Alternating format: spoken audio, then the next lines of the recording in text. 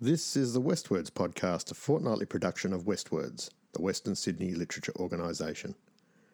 Western Sydney is located on the traditional lands of the Darug, Gundungurra and Tharawal nations, and we acknowledge and offer our respects to all Indigenous people and to their elders past, present and emerging. Opinions and views expressed in this podcast are not necessarily those of the Westwards organisation. If you'd like to ask questions, offer feedback or simply learn more about what we do at Westwards, please visit westwards.com.au. All right, let's get on with the show.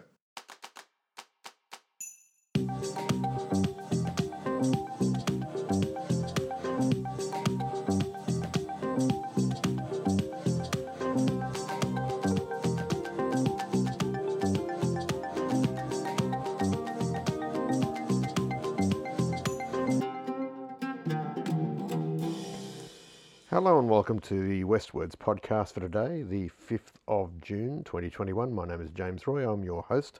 I'm the producer at Westwards and I am here today to bring you all the good stuff on our podcast. Now, I've got a couple of interesting things to share with you today, not least of all a conversation about a much maligned music star, a superstar. And when I say his name, you're probably going to groan because that's what people tend to do when this musician is mentioned. But he's also incredibly successful, and we're going to have a bit of a chat about how we as artists deal with watching other people being incredibly successful when perhaps we don't feel that their talent is up to the job. Now, it sounds like a pretty dark thing to talk about, doesn't it, for artists? But I think if we're honest, we're going to realise that all of us at some point have looked at somebody and their work and gone, really, that person is the person who's getting all the success? I don't know about you, I've certainly felt that way in the past, and it's not a nice feeling. It leaves you feeling a combination of being a little bit bitter, and it makes you feel a little bit guilty, I suppose. So we're going to have a bit of a chat about that. We've also got a little bit of an excerpt from an upcoming mini masterclass where our guest actually talks a little bit about the same subject, and I've got some announcements and some news for you at the end. So please stay with us on the Westwards podcast. So as you will probably know, one of the things we do on the Westwards podcast is each episode we have a quote of the day from somebody who was, usually someone who was born on this day. Occasionally we'll get somebody who passed away on this day or some major event that occurred on this day. But today it's a birthday one, and I did warn you that you would groan when I said his name. I am not legally allowed to play any of his music because we would have to pay royalties because he is enormously successful.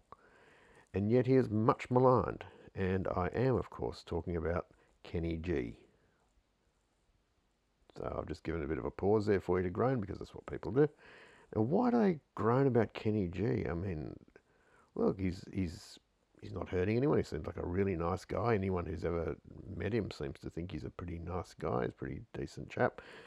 He's got a pretty good sense of humour. He's also got quite a few records under his belt. Let's have a couple of numbers here.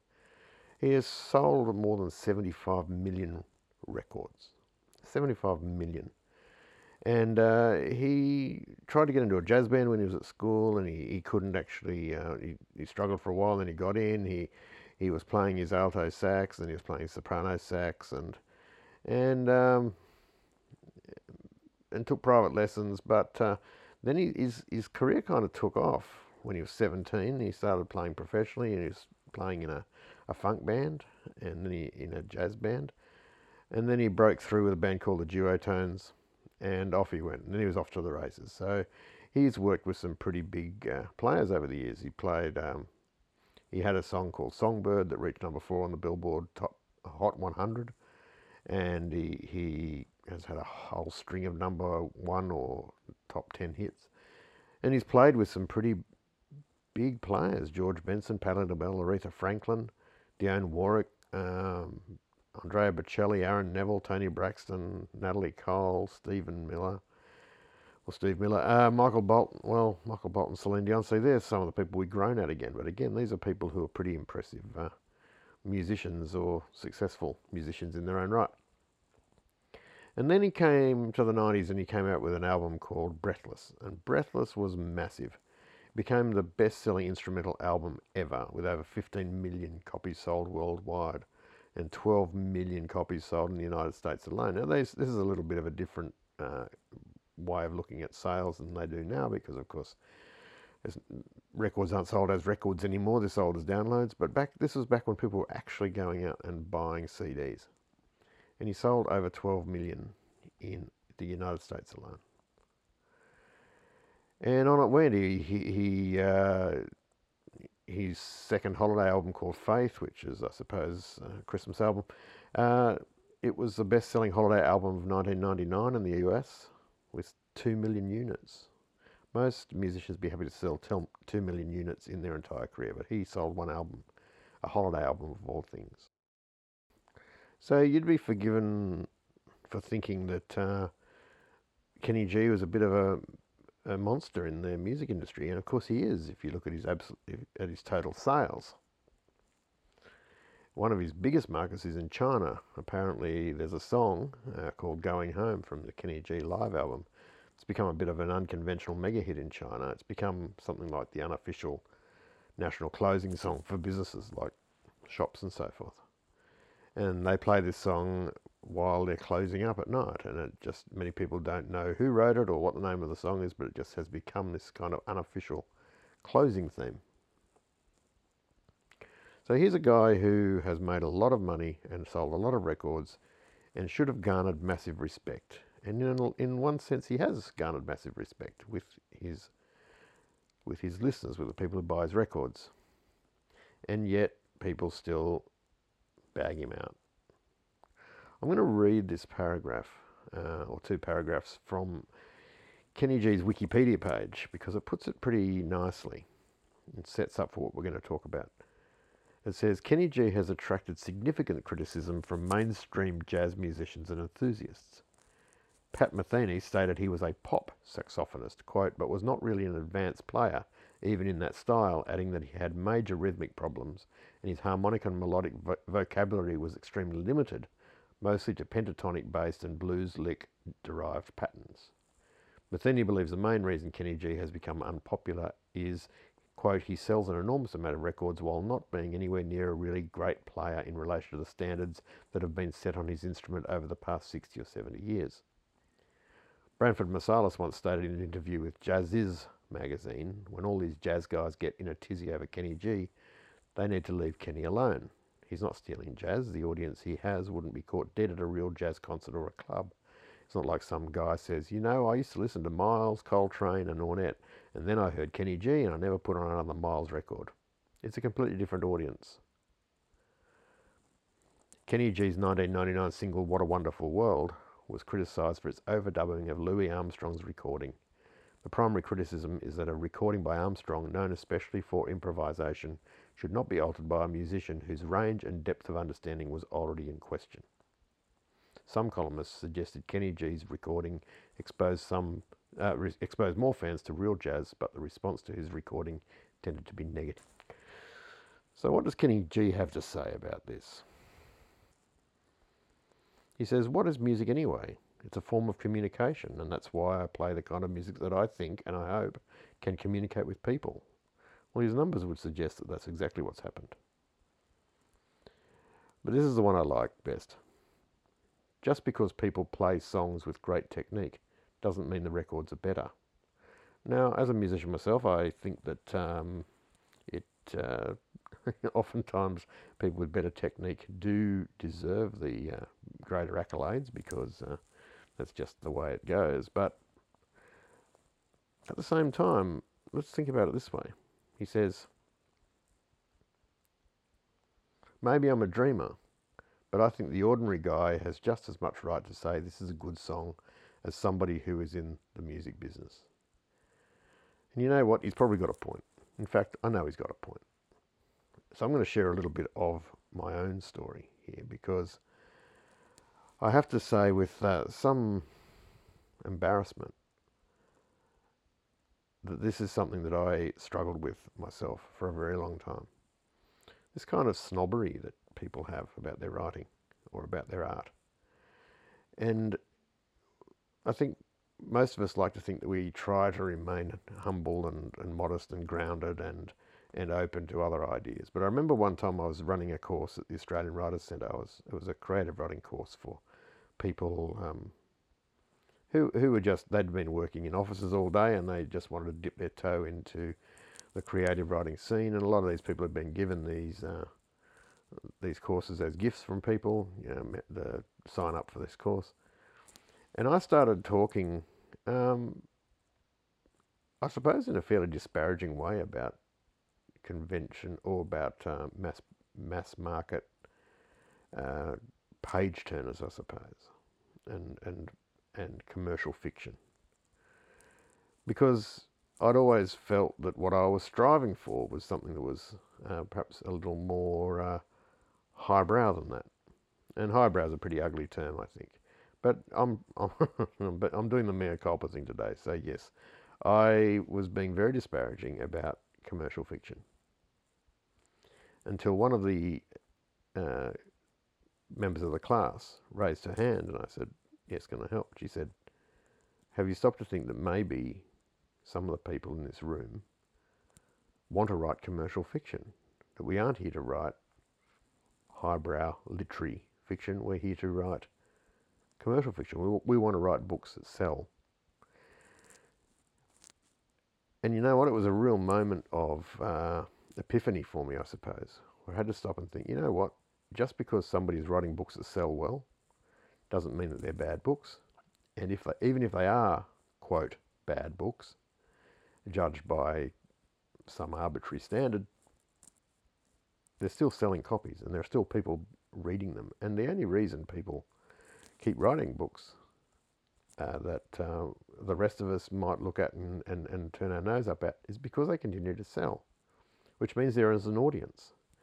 So I guess the lesson that I'm trying to take from this today is that a little bit of humility goes a long way as we realize that there's room in our industry for all kinds of writing. And there's room in our industry for all kinds of writers, for all kinds of books. And that just because somebody is selling more books than we are doesn't mean that they are writing better or worse than we are. It just means that they are writing for an audience that we haven't tapped into. And maybe it's not an audience that we want to tap into. Maybe it's just the way things are, that people listen to different kinds of music, read different kinds of books, play different kinds of sports, have interest in different kinds of movies. And of course, that is one of the great things about the artistic community, is that we have this ability to reach out to all different kinds of people. And if all anyone ever wrote was like a particular writer, I think imagine if all we had to read was Hilary Mantel. There'd be a lot of people who are very happy about that, but there'd be a vast number of people who are going, well, this isn't really for me. And instead of Hilary Mantel, I guess you can add you can add anyone's name in there, and you'll have a similar kind of situation. So if you want to take a mantra from today, and I do, I think my mantra is going to be, just write what you want to write the story you need to write, just tell the story that is in you that you need to express, and let the audience thing worry about itself. I recently interviewed somebody that has been working with Westwards. Well, when I say working with Westwards, Brooke Robinson is a playwright who was taking advantage of the Daffodil Cottage residencies that we offer. If you're not sure about these, they are a subsidised residency at a little cottage in Katoomba. They're really good for anyone who is looking for some time away in some solitude to work on that big project that they need to really pay some attention to. It's a 2-bedroom cottage, so it's really useful for anyone who might be looking for a space to collaborate with someone, say a writer and an editor, or an illustrator and an author, or whatever. And the window for the applications for the next block of residencies is open right now. It's open for another few days for the rest of this week. Just go to our website and look for the details there, and you can see what is required to apply and all the details. But the most recent one was Brooke Robinson, who was up in the cottage for 11 days. She, as part of her residency, did a talk at Blacksond High about to some film studies students. But she is a playwright, a very successful playwright, has had plays performed in the Old Vic and several other overseas venues and around Sydney and Melbourne and the rest of Australia. And I'm going to be featuring the longer interview with her in the mini masterclass next week. But here's a little bit of our conversation about criticism. I remember going and seeing one of, I don't know if it was his very last play or it was one of his last plays, Bob Ellis's. Oh, yes. The one about Ben Chifley, I think it was. God, it was excruciating. It was 3 hours long and it was a one-hander and it was grim. And even Bob Ellis was nodding off towards the end of it. We went to the opening night and anyway, I'll probably upset some people by saying that, but it was kind of grim. Yeah. I've written a couple of plays that are one-handers, but I would say 90 minutes for a one-hander. Well, this had an intermission, and there were a lot of spare seats after the intermission. It has to be said, do we stay here and drink $15 glasses of champagne, or do we just go home? Yeah. Is that an experience you've ever had, watching people skulk off at half time and feel like is that a kind of KPI that you work towards, the way people feel about the play in real life? Yeah, it's sometimes hard to tell. I mean, I love the British playwright Lucy Kirkwood, who's very successful and brilliant, says that during the interval she goes into the toilets and hides and she does that deliberately to kind of overhear what people are saying, because often theatres are notorious, especially for women, having very long queues for the loos. Right. So people often will chat, with the person they went with or with strangers.